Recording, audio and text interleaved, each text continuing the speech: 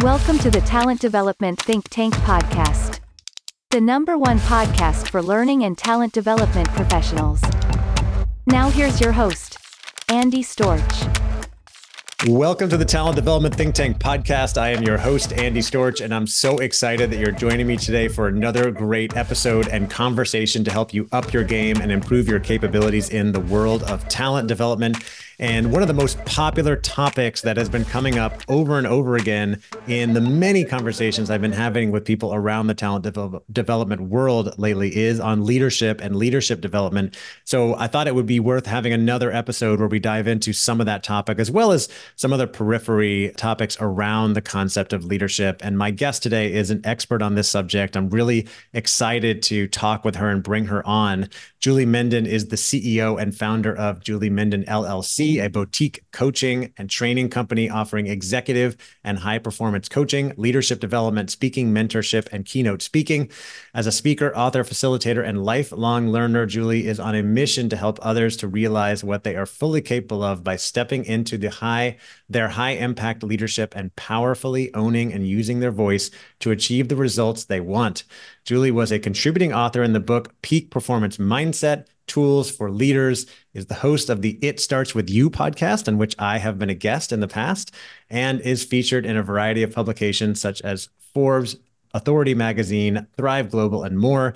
And after doing the firewalk at a Tony Robbins event, Julie realized just how much we are capable of when we put our minds to it and want to help others realize what is possible too. And Julie, I love all of that. I have also done the firewalk at the Unleash the Power Within from Within by Tony Robbins, and it is a life-changing experience. What was it like for you? Oh my goodness. I don't remember if I knew. Did we talk about that before? I don't know. I don't remember if we did. I don't know if we did. Oh my gosh, a fellow firewalker. Yeah. It was, like you said, life-changing. It was, so my husband at the time, we went in 2019, which was one of his largest events. It was LA and their huge convention center. And my husband was really into Tony Robbins. I love personal development. I'm obsessed with growth and all that. I wasn't sure about Tony Robbins. I was kind of like, know about this guy. So I surprised my husband. I bought him tickets for this event. Wow. Going in, zero intention to do that firewalk. I'm like, I know what happens when you touch fire. Why would I do this? Yeah. But then, as you know, you get in like the energy and the hype. Yeah. There's like 2 hours of hype, like leading up to it. Oh yeah. It was just like, and then you end up doing it at like, I think ours was like 1 or 1:30 in the morning because his days are insane. Yeah. And so it's just like, you just go out there and just do it. And I remember, obviously it's over in like an instant. Yeah. But I stopped and, you didn't really feel it until I stopped. And I actually felt like a hot coal was stuck in my baby toe, but then they come with the hose and it was transformative. Just like, wow, look what we're capable of. Yeah. I also went with my wife. I think we went in 2017 in West Palm Beach. It was in the convention center down in Palm Beach, down where Tony lives, and also a huge event. I mean, there must've been 10,000 people there. And we were really excited to go. I would say like a fairly big fan of Tony, not huge, but obviously big into personal development, had heard great things about the event. One thing I would say about that firewalk is I had listened to lots of people talk about it. And I feel like there's a lot out there of buzz, people saying like, oh, because of something with the surface of the feet or some magical thing they do, like you don't even feel it. Like, no, I felt that. Yeah. I definitely felt it. I felt the hot coals as I walked over and I felt like I got a little burn, but I also walked over it like fairly unscathed. It is a pretty magical experience. And it's a lot about mindset, about overcoming fear to do hard things, which can be transformative, even if, little things, if you've never done it before, like going on a podcast or whatever it may be, that can help build your confidence to be able to achieve more things later. Yeah. And I talk about this in one of my keynote talks too, where it's like, I'm not going out in there and telling people you all need to go walk over fire. And please don't, unless you're at a Tony Robbins event and they've trained you. So, just to put that in there. However, the point of it is just like, wow, look at the things that we are able to do and overcome when we put our mind to. Obviously, I'm obsessed with mindset and, helping people to see what they're capable of. And so oftentimes people really limit what they think they can do. And so an experience like that is like, whoa, if I can do that, I can pick up the phone and call somebody, or I can stand in front of people and give a presentation. And it's just one of those things where you're constantly making yourself uncomfortable to grow. Yeah, I'm also semi obsessed with this topic of mindset. People who follow me know I talk about it a lot. I read about it a lot. I'm always discovering new things, a lot of introspection. I'm curious, anything else that came out of that, or that just something that you think about a lot when it comes to mindset for yourself and for others? Oh yeah, I mean, I this is something that we talk about in our household all day long. We teach our son, we have a 7-year-old, and we talk about mindset and mental fitness all the time. And I integrate it a lot into everything that I do, whether I'm doing executive coaching, whether I'm going and doing leadership development at companies, I'm speaking, I'm always integrating mindset. Actually, just recorded a podcast with my husband on mental toughness where we talk about some other things that we do, like ice baths and Mm. a lot of different health things. And it's like, yeah, physically the benefits, but it's also just challenging your mind. And I think, one of the biggest things that I see when I'm working with executives or business owners is that we so often get the strategy piece from people, or in leadership development space, you get the framework of this is how you should have a tough conversation, or this is how you should do this. And what's not focused on enough is your own mindset going into it and how you've wired your brain to either set you up for success or failure. And so I honestly am just always reading about it and educating people about how important it is, that piece and the strategy piece. Yeah, that whole idea from Tony of where focus flows, energy goes, Mm-hmm.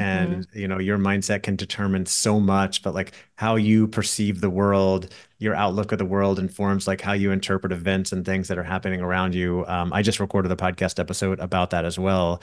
And Julie, I love that you bring this into a lot of the work you do with leaders and speaking because you are spreading that message and you're helping so many people. But let's back up. I'd love to start with some of your background and how you got into this work because you do this as your own business now, but you've worked in the talent development field for quite some time, right? Yeah. So if we go way back, I've always been obsessed with this area. So I have a degree in communication, interpersonal communication. I've really always been obsessed with how do people interact with each other? How do people grow? And so, I worked for a nonprofit for a while. I was a career advisor at college. Then I spent the majority of my time at a large Fortune 500 company in HR. I started in the HR department, which was like HR and recruiting, supporting the HR generalists and the recruiting team. And then I discovered the training and development department, the talent development department. And, they would come and facilitate classes there because it was a large organization. There was a lot of opportunities to take growth classes on presentation skills, influence, change, all these different things.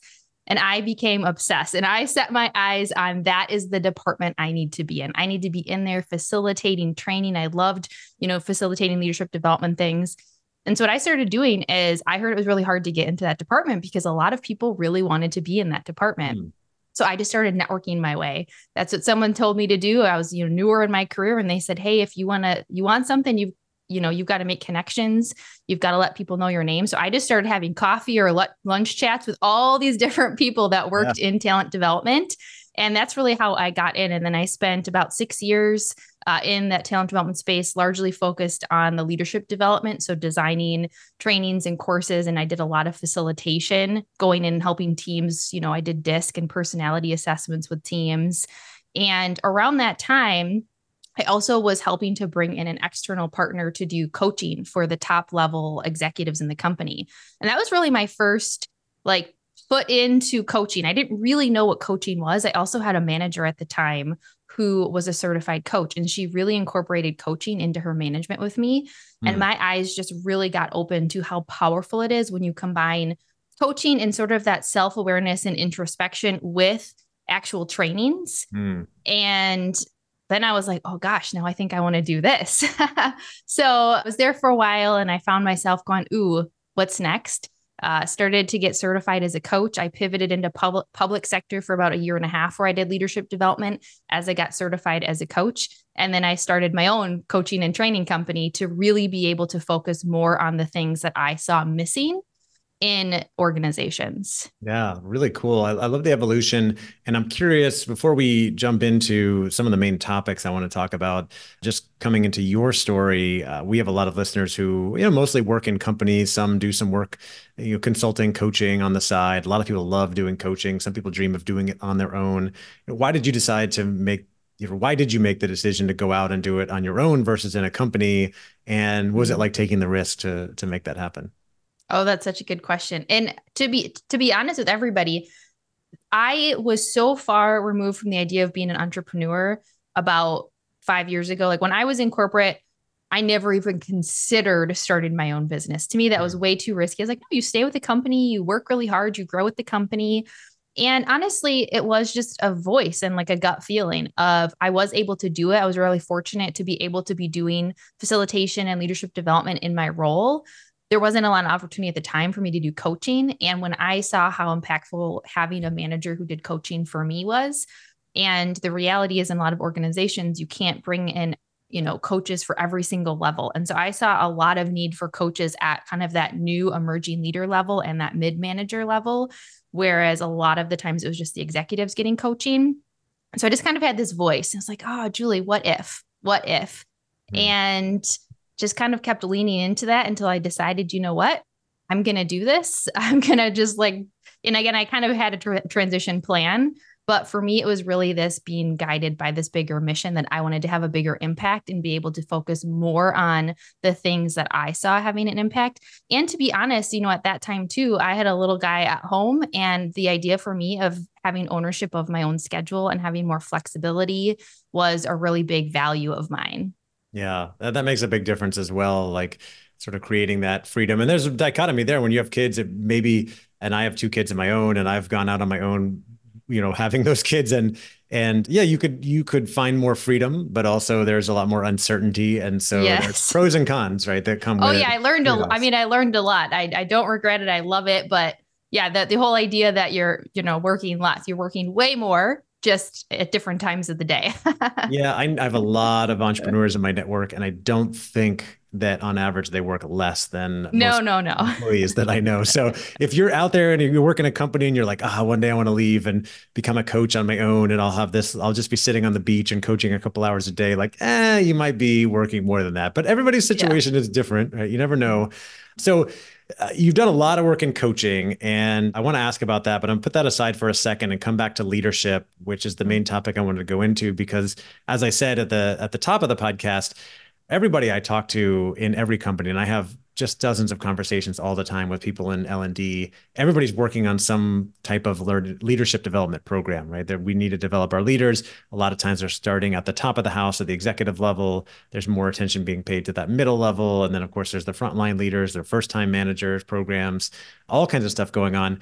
What do you see as you're working with leaders and with organizations? What do you see as some of the bigger challenges or mistakes out there when it comes to developing leaders? And then maybe we can talk about what do you think are some of the best practices when it comes to helping create better leaders? Yeah, I mean, I think, myself as well, I'm always having conversations with organizations around leadership and fellow peers around, hey, what are we seeing? What are some of the industry trends right now? What are some of the biggest struggles organizations are having? I just got back from a mastermind where we were really diving into what are some of the biggest leadership development challenges that organizations are facing. And I mean, one of the big areas is, really closing what they're seeing as the leadership gap, which is we're noticing that there are, maybe more people that are leaving the organization and taking their talent, their experiences, their skills with them, and not enough people who are tooled up and ready to take on those roles, whether they haven't had opportunities to develop their skills, they're kind of just being thrown into these leadership roles. And so we're noticing that there's this sort of skills gap, and we're losing knowledge and we're losing experience. And so one of the things that I'm talking to organizations about is what are we doing to close that leadership gap? What are you doing to tool up and prepare and kind of reskill the workforce for people who are leaving? That's definitely a big area. Also, people are still navigating how do we work with, hybrid workforce. This is still a big conversation that I'm hearing. I'm sure you're hearing is, people all worked from home and then they came back and now there's new rules around how many times you have to be in the office. So people are still really trying to navigate how do I lead people when they're all over the place? That's a big area. And then I would say another one that just in general that a focus around really developing more, and something I'm really passionate about, was more self-aware leaders, because a lot of leaders were not given the tools. A lot of people was put into leadership roles and then had to figure it out. And they never really had an opportunity to figure out, like, why do they even want to be in leadership? What is it that their values are? And we're seeing the impact of that because we have leaders who are leading from a place of unaware. And that creates a lot of, tension in the workplace. There's not trust being built. There's issues with those different generations. So those are some of the key areas that I'm having conversations around. Yeah. And you touched on one thing right there that I always think is the biggest challenge in talent development and leadership overall, which is, high performing individual contributors being promoted to manager for their talents and the accomplishments they have. But now they're in a completely different role, completely different skill, and oftentimes not given the training or the guidance on how to be a great manager, or even given the space to do that, right? If they're told, well, we want you to keep doing your job and manage these 5 people. So I don't know if you coach anyone like that, or you see organizations that are putting managers, leaders in a situation like that. How do you help them think through that so that they can manage their role, but also be a great manager? Yeah. And so I've definitely done some organizations are investing in coaching at that level. I think, I do a lot of leadership development programs where I go in, and a lot of the times I'm also recommending as an add-on to developing the leaders as coaching, where you can have that one-on-one support and actually dive in and help them figure out how to implement that. So when I'm working with people at that level, a lot of the times it is around, first of all, it's self-doubt. Because a lot of times at that level, you are like, hey, I was really good in my role. I was this rock star in my role. Yeah. And now I'm managing people, usually peers who may also have wanted that role. You never know. So now you've got a lot of these relationship issues. So they're having a lot of self-doubt. And so we work on their confidence and how can you really step into and own your strengths and your voice and get clear in what your strengths are and lean into those. Give yourself permission to tap into other people that you don't need to know it all. As a leader, you actually shouldn't be trying to do it all. You should be delegating and using your team. And then I would say one of the number one things that I work with leaders on, no matter what level they're in, is on their communication skills, meaning how are they giving feedback to people? How are they presenting their ideas to influence people? Because that's a big struggle that we see honestly at all levels, but especially when you're stepping into those roles. Yeah, I agree completely. The communication is so important. It became even more important when so many people started working remotely, hybrid, and being distributed in different places. We have some coming back, and now you have a lot of managers with teams where like a couple people are in the office and some are not. And how do you manage communication so that everybody's on the same page and aligned and they feel like they're looked after and cared for? These are really, really important things. When you think about the organization developing a new leadership development program, because they want to give their leaders the capabilities. They want to help their leaders develop and grow and become better managers. I know you've been involved in creating those, running those. What do you see as some of the most important components or best practices when it comes to creating great leadership development? Mm-hmm. Yeah, especially at that emerging level. So I have an emerging leader program that I run with a few organizations that's really targeted at this group. They've either been tapped on the shoulder and deemed as sort of high potentials, high performers, potentially on that track for leadership. Or in some organizations, emerging leader is somebody who is a leader and they're growing. But especially at that kind of level, one of the things we really focus on in those sessions is that self-awareness. We spend a lot of time in the beginning, because this is a piece that I really see missed, is really getting more clear on what they value, who they are, what their career goals are. And there's one organization I work with who they literally run this program so that people can answer the question, is leadership right for me? And that I think is such a gold star example of not just plopping people into roles, but really trying to get people in the roles who want the roles, because we know that the leaders are going to have that ripple effect. So definitely some type of component in your leadership program where people can do a little more self-reflection and really figure out what are their strengths, what do they not love doing? What are the things that they value? What's their vision for their career growth? And then also bringing on to what are some of the foundational leadership skills that your organization is missing? So if you haven't done some type of skills gap or kind of discovery to see what do you feel like people are missing? Is it people are missing coaching skills as leaders? Is it that people are really missing, giving feedback to people, like really kind of taking an assessment to see what skills are we missing and how can we start to integrate that in our leadership programs earlier on so that people are getting tooled up with those things. So again, a few areas that I hear a lot is, providing coaching and feedback to team members, managing up. This one comes up a lot in my leadership programs is if I'm at a certain level, how do I manage people higher than me, or how do I manage people who aren't my direct reports? So managing across, I would say it's like managing all enterprise-wide, down, across, and up. Direction. Yeah, that's a really big one. Also those influence skills. So how are you influencing, decision makers, if you're trying to get buy-in for a project or for an initiative, those are things that a lot of people are not skilled in or haven't been taught.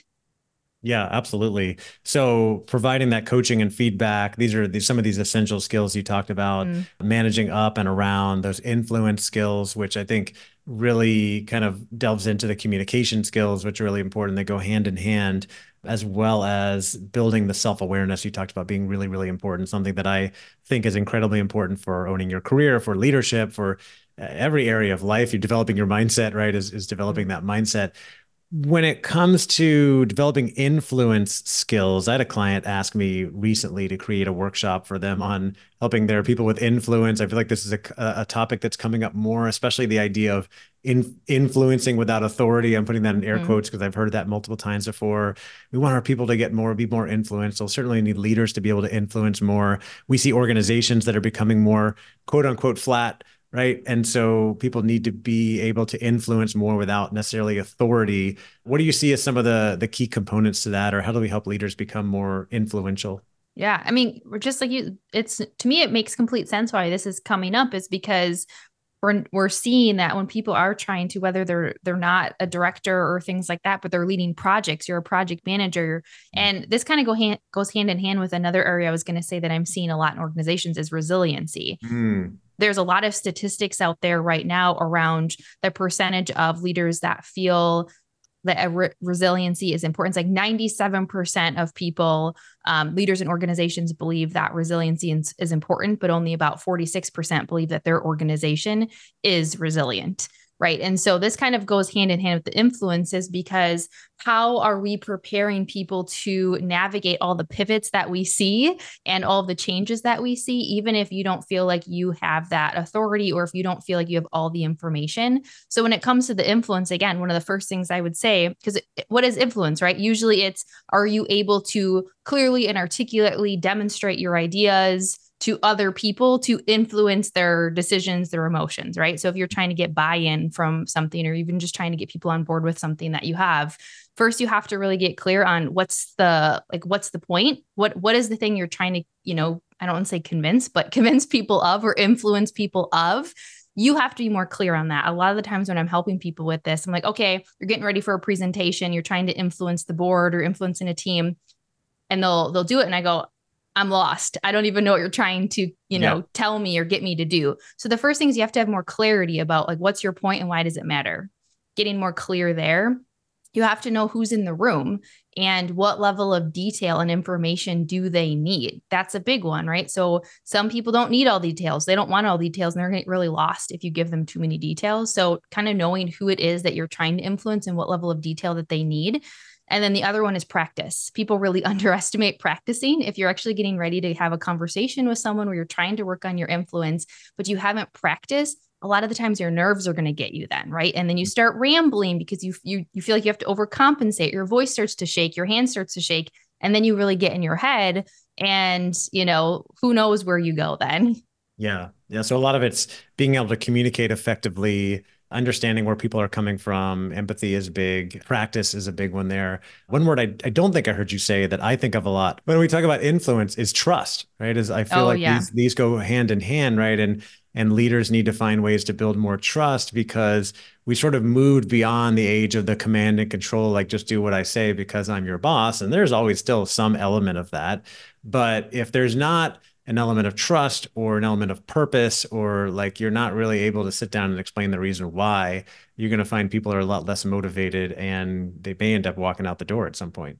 Oh yeah. Trust is a big one. We talk about that, building trust and confidence, trust within yourself, trust within your teams. And how likely are you to jump on board with something, especially with a change initiative, if you don't have any trust built with that person? So that trust being a really big one that, it's hard to tangibly say, hey, this is how you build trust, right? But we know it when we see it or when we feel it. One of the things you talk about when it comes to leadership development and leadership in general is stepping into the mindset of a leader to reach potential and help others do the same. So you and I both, like we discussed, have studied mindset a ton. We talk about it all the time. We talk to our kids about it. We talk with our spouses about it. But for leaders that haven't really thought about this concept of mindset, even though we all have it, right? How do you help them raise their own awareness of how they're approaching things and develop more of a resilient mindset or even more of a growth mindset to operate in their organization? So I have a tool, I have an assessment that oftentimes I'm giving to organizations when we're doing leadership development or coaching clients, things like that. It's called Energy Leadership, and it's an attitudinal assessment. And so it's really a good step into giving people an insight into it. It really is showing you, how do you show up when things are going well for you? How do you show up in times of stress? And it gives you numbers. We kind of talk through what that all means, these different energy levels. And so that's one of the ways, is to be able to, people love assessments where you can actually start to kind of quantify the things we're talking about.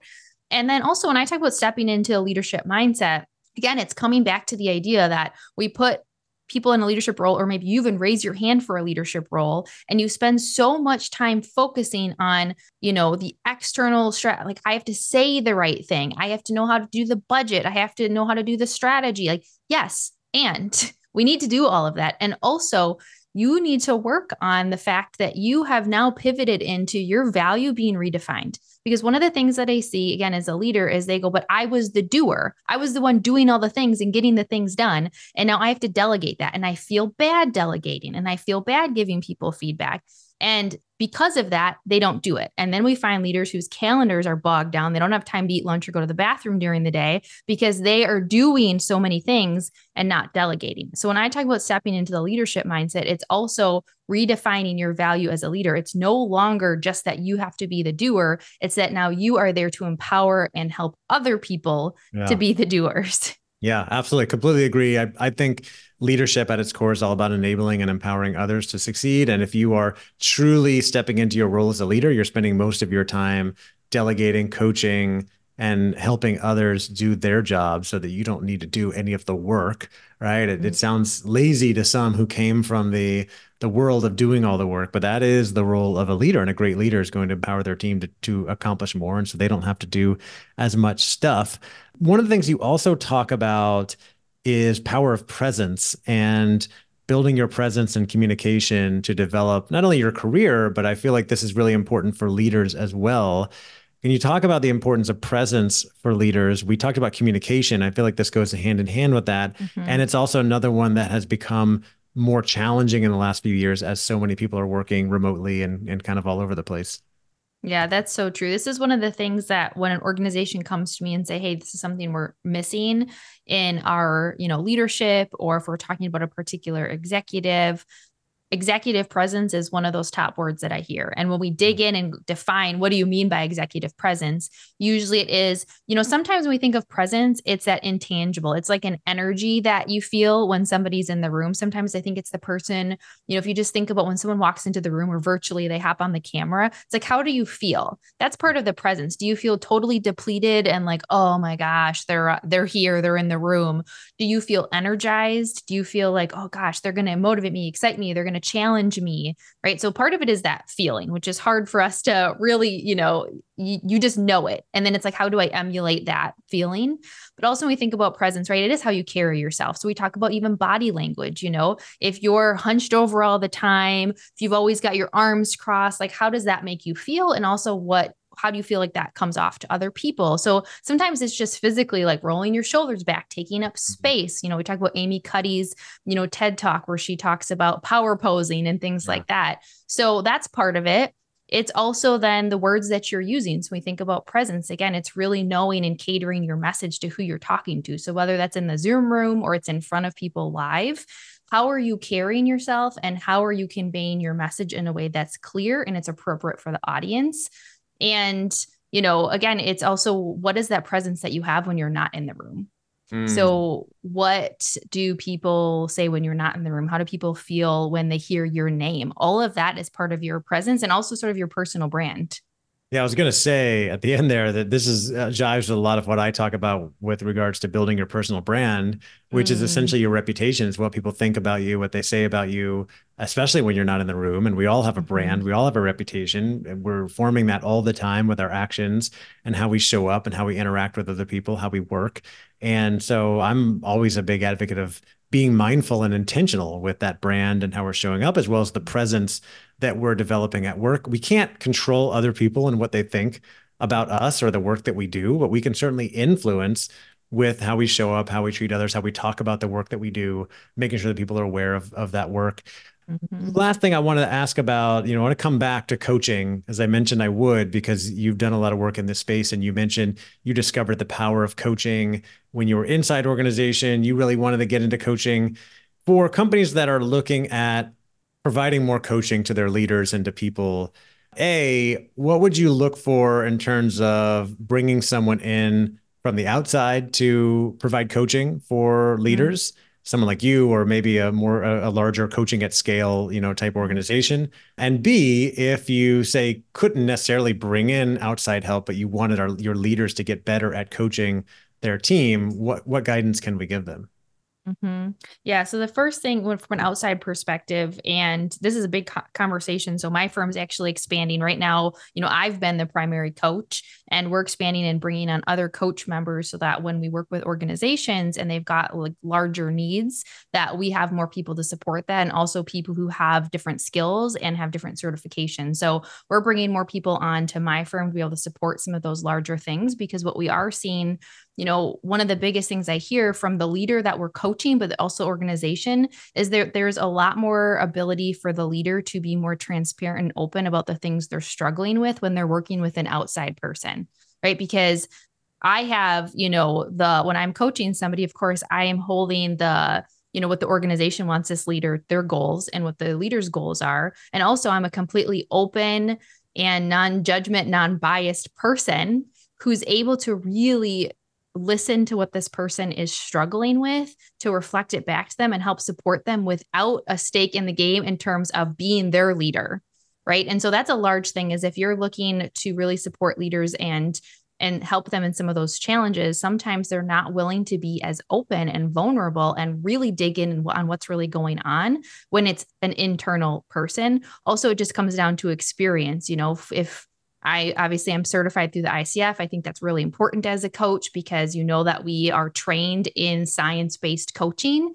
And sometimes if you're just using people in the organization, they might not be tooled and skilled up in all of those things. So that would be one thing to consider, is if especially if you have some high potentials, or if you have a group of leaders that you're really looking to help support and that they're going to be impactful for the organization. Looking at outside organizations, again, some things to look at is what's the level of experience of that coaching organization? What type of certifications do they have? What's their process look like? Do they have any sort of proprietary frameworks or assessment tools that they use? So, again, we use energy leadership. We also use mental fitness. People on our team are using DISC, things like that. So really looking at what types of support are they going to be able to give, and how many different people in the organization are they able to support.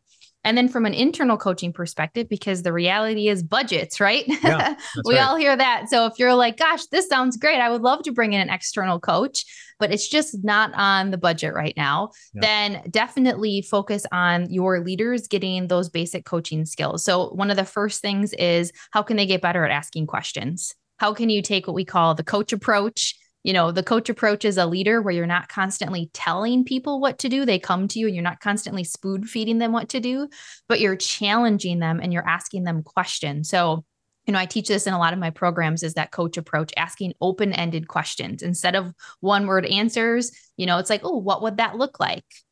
Can you tell me more about that? Mm. How did that make you feel? What would happen if?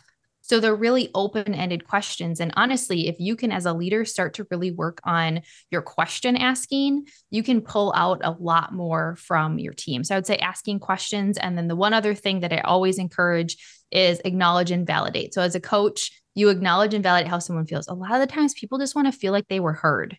So if you have someone coming into you, especially if you're in like the HR and you're so used to somebody coming in and complaining to you all the time, and you're constantly jumping into fix it mode, or I know how you feel, let me tell you about all of the times that this happened to me, that other person does not feel heard.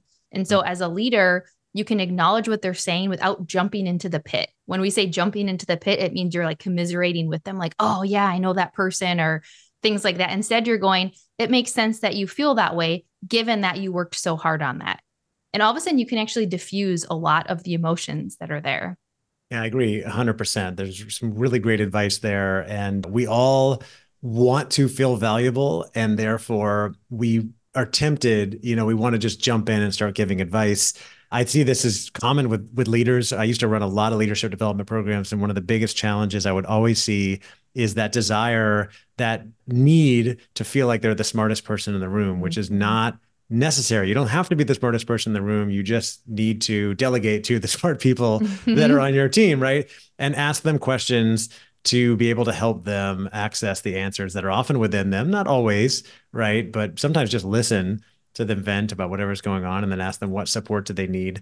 And you can be seen as a much better coach as a result of that. So Julie, thank you. This has been fantastic. We covered a lot of great ground with regards to leadership development, developing leaders, becoming a better coach, becoming more resilient, and so much more. If anybody's listening and wants to connect with you or ask you any questions about some of the stuff we talked about, I know you're pretty active on LinkedIn. Where's the best place for them to go? Yeah, LinkedIn is probably, the best. We'll also drop my email. I'm always open to people reaching out, email. LinkedIn, I post a lot of content on that. And also for anyone who's at that executive level, our firm is now hosting executive forums. So every month we're going to be hosting executive forums, which are conversations on different topics around things that we're seeing organizations experience in the space. So if you're somebody who is in those, executive roles in leadership development, HR, talent development, those are the types of conversations. The one we have coming up is around closing the leadership gap, which is what I talked about before. So every single month we'll have those. I can share the link for anyone who's interested to check them out. Free to join. And we also invite, leaders from all different organizations and different industries so that we can really have a robust conversation. Ooh, I like that. We might have to see if we can get you to run one of those in the think tank community for our members. We love doing forums and having discussions around different topics around talent development, including leadership. So we'll have to talk about that. You can send me the link. We'll put it in our show notes. You need to stick around because we're going to do our bonus Q&A. But for those of you listening, thanks so much for being here. I hope you enjoyed this conversation. I'm going to work on getting Julie booked to speak in our talent development think tank community and run one of those executive sessions for us. If you're not yet a member, come check us out. Our website is tdtt.us. You can find all the information there about our podcast, about our community, and our upcoming conference that's going to be later this year in November of 2024. So make sure you go check that out. Go connect with Julie, connect with me, and take something that you heard here today and go put it into practice, whether it's about your mindset, becoming more resilient, or even helping your leaders become better coaches as well. So thanks again for listening, and I will talk to you next time.